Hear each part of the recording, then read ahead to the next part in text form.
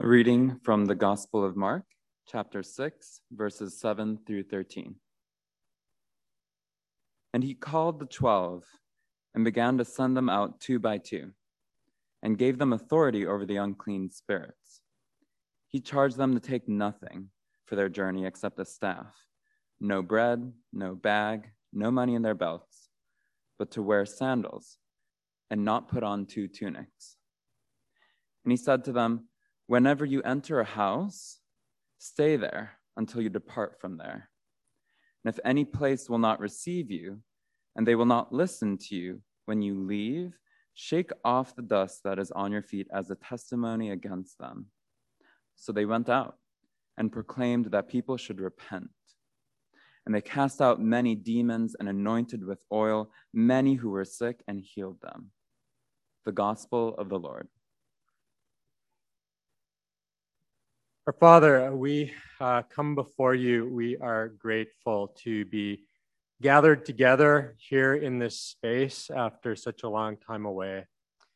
We thank you that you have been with us through all of our time away from each other, meeting in different ways. We thank you that you are here with us, and we thank you that your Spirit is present. We ask that you would speak to us as we look into your word. Guide us to your truth. May we encounter you this morning. In Jesus' name I pray. Amen. All right. Well, it is great to see everyone this morning. It's great to be here. We're back.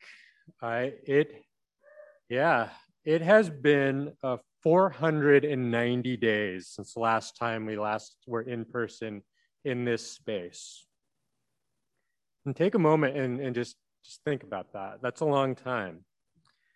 As I was reflecting back on that last week before everything ground to a halt back in March 2020, I realized that half the people that I met with that week, friends, people from work, family, school, people from church, half of those people actually no longer live in the United States. We have gone through a time, and we are still going through such a time of upheaval and uncertainty and instability and change. It's quite unsettling. And I'm sure many of us are experiencing a mix of emotions. Whether you're here in person or even if you're listening in on Zoom, just being back in this space, you feel a lot of things. I know there's been a yearning to return to normal, whatever normal was.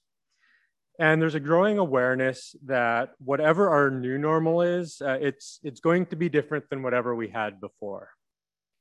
So it might seem strange to be looking at a passage about Jesus sending his disciples out 2 by 2 to preach and cast out demons and heal sick people.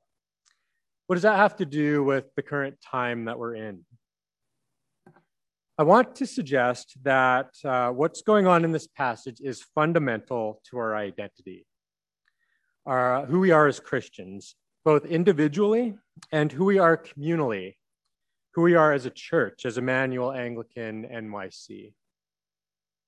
What I want us to see in our passage is that there is a picture of Christian community not yet fully developed, not in its fully developed exhaustive form, but in an initial stage as Jesus is beginning his mission of fixing what is wrong with the world as Mark records it for us.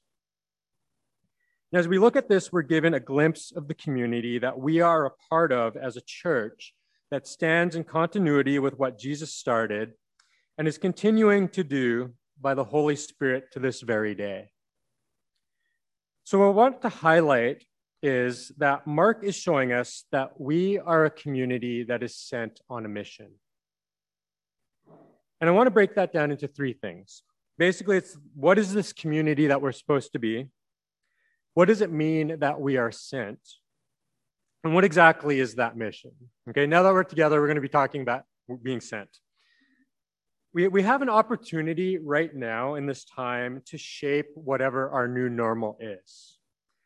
And we need to be intentional about that as we come back together. So with that, let's look at what community is. Community is an elusive term that gets thrown around a lot. And it's not just in Christian circles. It's kind of become a buzzword in a lot of places and an ideal in other places, something that everybody's striving towards. Often it's the thing that drives someone to become a part of a particular church. Maybe it's a search for such a thing that has brought you to Emmanuel.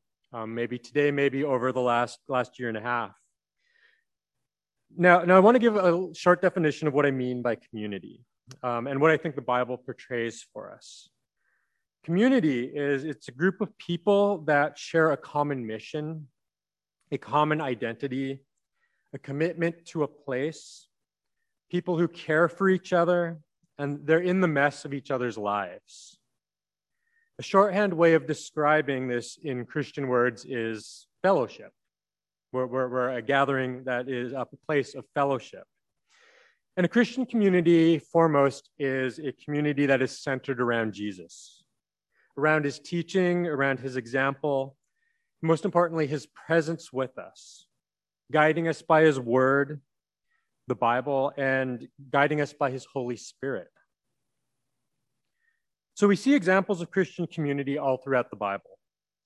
A favorite of many people is in the book of Acts, where the descriptions of the early church there often can get idealized. People shared what they had. There was no needy person among them. It's really great stuff. It's something to strive towards. But a lot of the examples of the church in the New Testament are of communities that are, quite frankly, an absolute mess. That's why the Apostle Paul wrote so many letters. That's why we have so many letters in the New Testament. Letters to the church in Corinth and the church in Philippi and the church in Rome.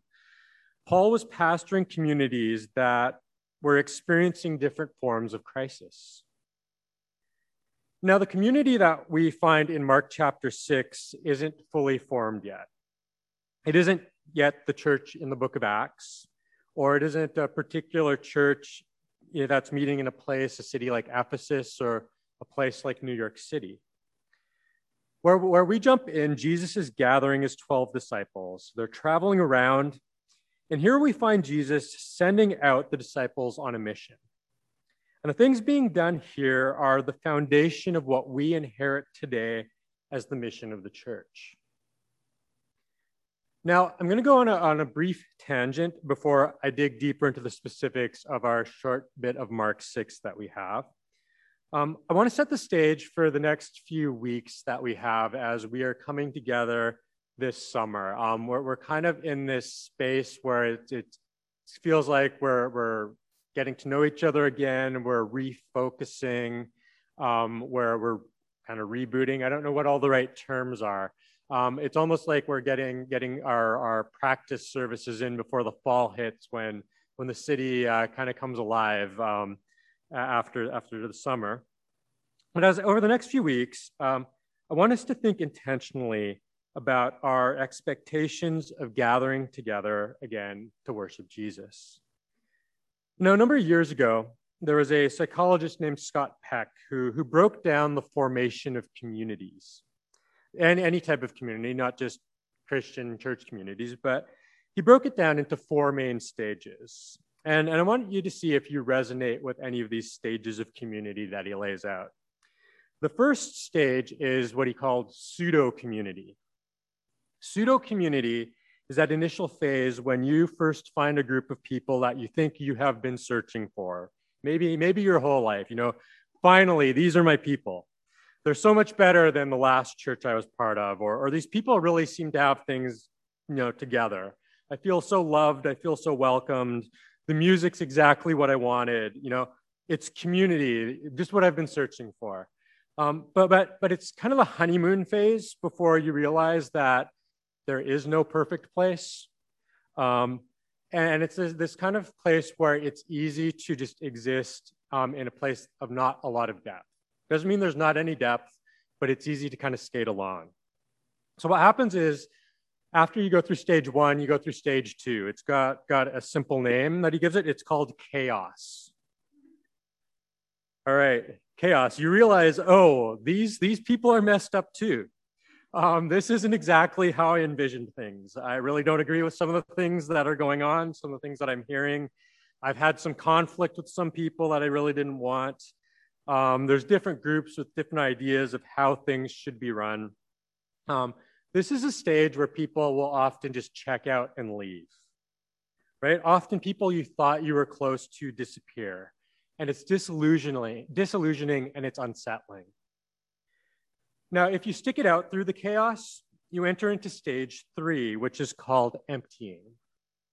It's a stage where hard conversations are had, conflict is worked through, presuppositions that you had are emptied out so that you can really own and contribute to this shared common identity and mission and purpose. It's working through all the hard stuff together in a lot of uncomfortable stuff. And all this hard work leads to a 4th stage, what's called true community, where we learn to live with and love other people, often who are very different than us. We care for each other, we challenge each other, we have really deep relationships, and we're okay with others who aren't exactly like me. And we can weather hard times together. Now, what I want to suggest is that what happened in the last year and a half with the onset of the pandemic is that whether you were in a place of pseudo-community or true community in March 2020, all of us were thrown into a state of chaos. We didn't really have a choice in that. The world just kind of got thrown into chaos. Right? Work and life routines were disrupted. We couldn't meet in person for church. People got sick. People died. People moved.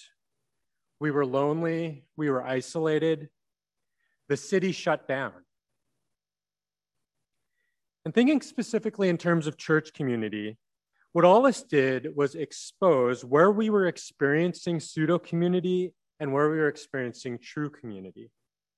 And now we're in a place of navigating the chaos, and we're entering into a time of great opportunity, that emptying phase. And I think we've been in this place for a while. We haven't been together, we've been apart on Zoom, we've been kind of getting together. We've been in this place for a while where we've been wrestling with things like racism and politics and job security and mental health and all of these things. We're entering into a time of opportunity whereby we can challenge what needs to be challenged and embrace true and tough marks of Christian community. How do we respond to all of this as Christians? So turning back to our passage in Mark 6, verses 7 to 13. What are we being challenged to embrace? And what do we need to let go of?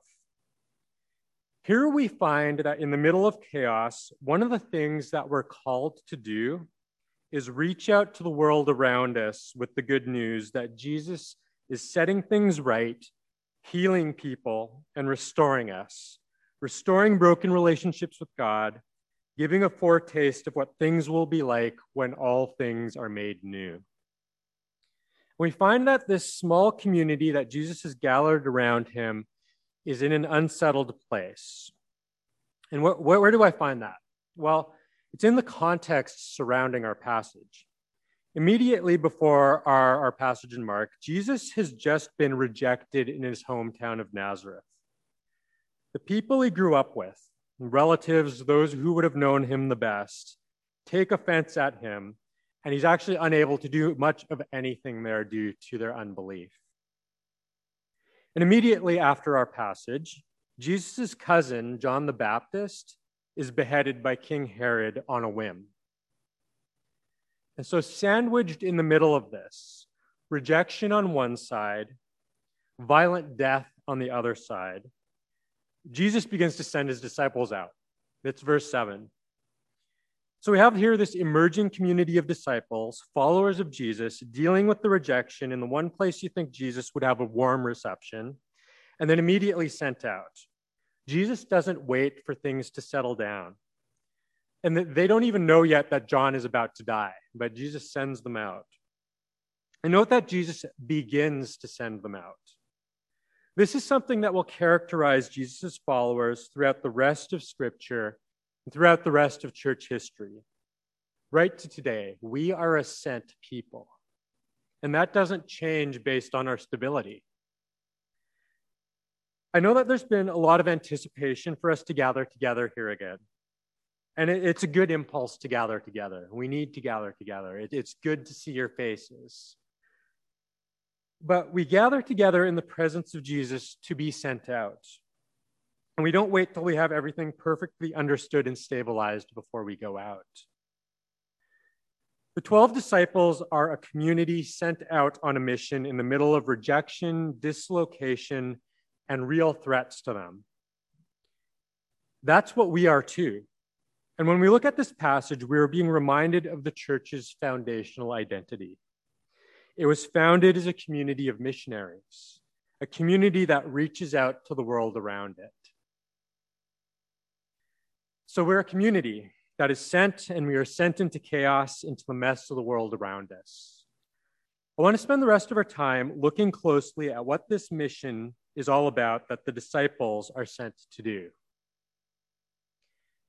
The first thing to note is that the things Jesus sends the disciples out to do are the very things that Jesus is doing himself. He's already been doing all of these things. We find these things in verses 12 and 13, where we learn that the disciples were proclaiming that people should turn to Jesus. That's to repent, to turn to Jesus. They were casting out demons, and they were healing people. These three things, proclamation, casting out demons, and healing, are all the things that only Jesus has done in Mark's gospel up to this point. But now suddenly his disciples are to do them, and they are doing them. As they're calling people to turn to Jesus, they're healing people, and they're delivering them from the deception and bondage of Satan. Jesus has given his followers authority.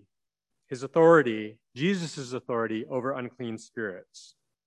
God's people are drawn into mission even when God is present among them as Jesus, and as they're figuring out what it means, what is Jesus doing?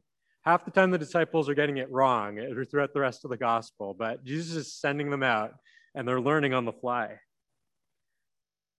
The second thing to note is that there's these strange traveling requirements that Jesus tells the disciples to observe. What's up with that? We're going to find out that it has to do with being drawn up into God's mission, what he's doing in the world. If you look at verses 8 and 9, it says, he, that's Jesus, charged them to take nothing for their journey except a staff, no bread, no bag, no money in their belts, but to wear sandals and not to put on 2 tunics. Okay, that sounds kind of weird.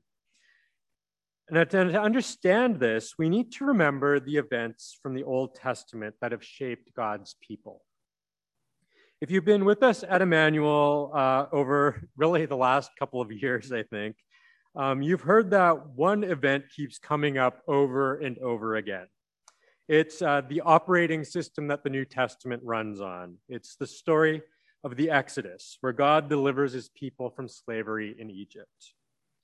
Mark, when he's writing his gospel, deliberately includes references and allusions to the Exodus story. He's showing us how Jesus is leading his people out of the bondage that they're in. In fact, the whole book of Mark is structured to show how Jesus functions kind of like Moses. Moses, the main figure in the book of Exodus.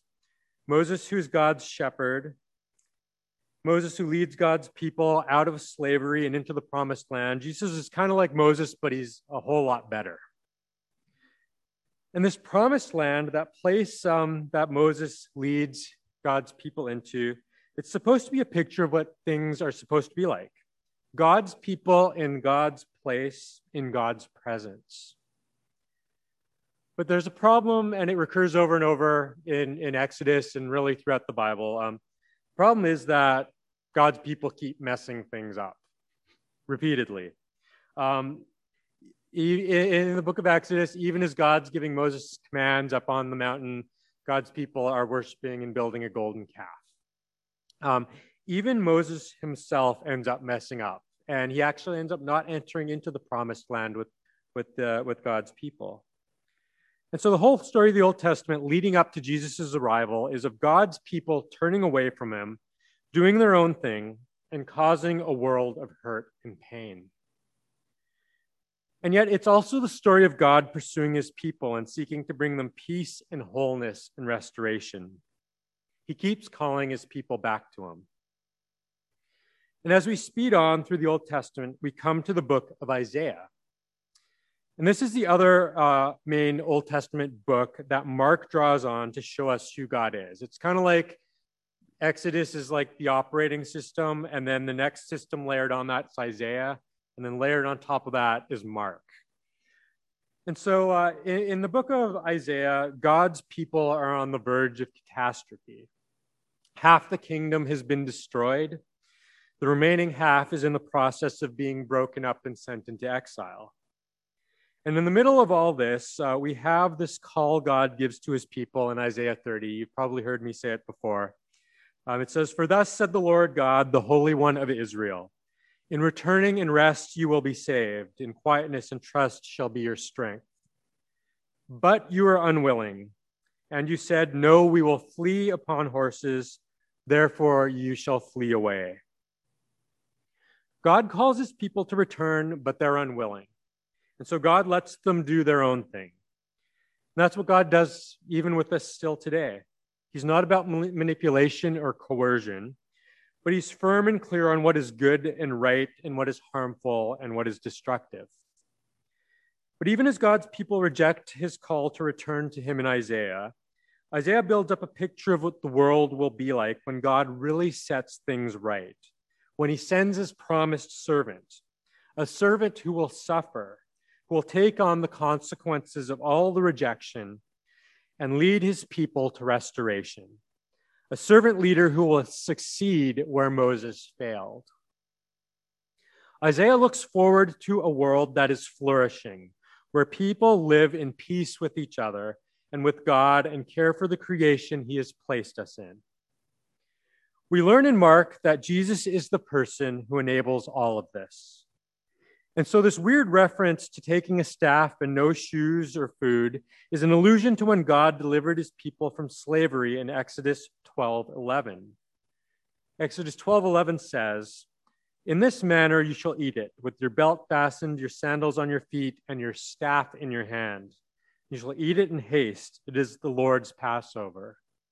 It's right when God is about to deliver his people out of Egypt. And they're eating that Passover, and God's like, get ready to go. Things are happening. That's deliberately what Mark's showing here. As the disciples are being sent out on mission, it's like God's saying, Jesus is saying, okay, get ready. It's about to happen. Things are happening. But even as things are happening, it's like, you're being sent out on mission too. So this is just part of a whole series of allusions on the part of Mark to God's deliverance of his people from slavery in Egypt. Only now Jesus is delivering people from the spiritual chains that bind us. It's what the Bible calls sin. He repairs the internal mess that we're in. But as he does that, it affects everything else. People are healed. There's physical manifestations. There's a foretaste of what a restored world is like. People are delivered from demonic oppression. It's a sign of the power of Jesus. Now, what's important in all of this for us this morning is that what Jesus does in Mark and what his disciples, his followers do, it goes hand in hand. We're part of the same mission. We can't separate it out. But here's the problem. The problem in all of this is we're like Moses. We mess things up. We lose the plot. We get caught up in the chaos. We look at what the disciples are doing and think, that's amazing what the disciples were doing. Or maybe we think that's weird. Like, I don't know what your thoughts are on that. But we look at them, we read this passage, and then we look at our lives. And quite frankly, we're just trying to keep our heads above water, right? Maybe it's financially, or maybe it's relationally, or maybe it's all we're ever doing right now is working, and we're exhausted from this pandemic. We're struggling with family that we're estranged from. We've barely seen friends for so long, right? Never mind reaching out to people, right, who don't know Jesus, who we don't even know. Like we just have all this stuff going on. And in the midst of it, it's easy to just be tossed along with the waves. But the good news in all of this is that where Moses failed, Jesus succeeds. And where we fail, Jesus succeeds. Because if we just keep our eyes on what we're in and what we're struggling with, we're going to get caught up in that. But when we turn our eyes to Jesus, we realize Jesus is the one who does this. He's not calling us to do something that he hasn't done and that we're just on our own to do. Jesus is the one who brings about true healing and restoration. And the rest of the book of Mark is about Jesus going to the cross, where he deals with the mess of sin in our lives and frees us to live a life in which we participate fully in God's good creation.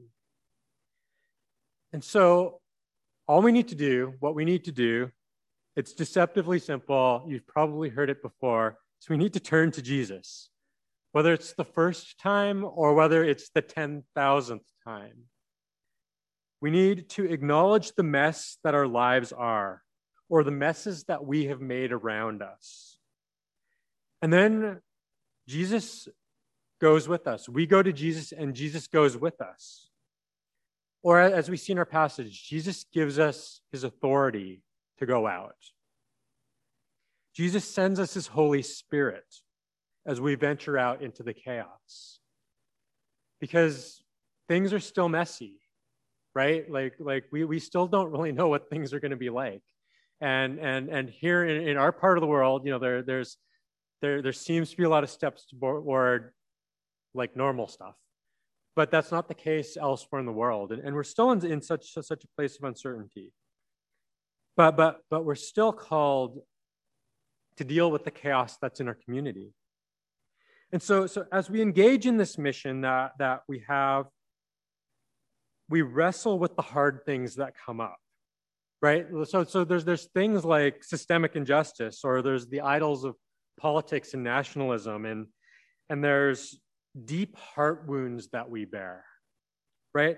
There's all of these things. This is the opportunity that we have that we're in right now, is instead of fighting it through, is turning to Jesus, bringing it to Jesus together, figuring out how do we bear each other's burdens? How do we bring those burdens together to Jesus? How does he shape us so that we can really care for each other and be that community that brings stability centered on Jesus in the midst of things that change? And over the next month, the passages that we're going to be looking at, this is just one of our lectionary passages that kind of comes up every summer. But the other ones, we're going to be looking at how Jesus doesn't just send us out into the chaos, but he actually goes out there with us. We're not just abandoned to it. And Jesus goes with us into chaotic situations, wherever it is that we find ourselves in. And we're also going to see how Jesus feeds us as we gather together.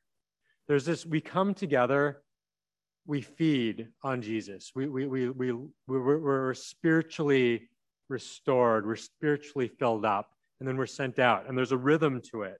We're in a place where we're building new rhythms in our life. And so this is just one of those really important things to have, where we're coming together, looking at Jesus, being with Jesus, feeding on Jesus, being sent out, and then coming back together. This is all an extension of this mission identity that Jesus gives to us. So we focus our hearts on Jesus, right? We focus on the grace that he pours out on us. And as we do that, we find that we will inevitably be reaching out to the world that lies close to Jesus's heart. It's my prayer as we've come together here, that as we are going to go back out, that our hearts are formed to be more like Jesus's. So with that in mind, we will turn to singing, to focusing our hearts further on Jesus in song. Amen.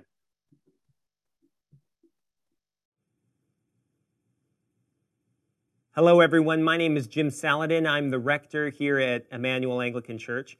Our church exists to see and describe and to reflect the beauty of Jesus Christ for the flourishing of our city. And I hope this podcast encouraged you in that way towards Christ.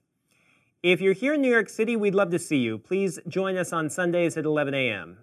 Generosity drives everything we do at Emmanuel.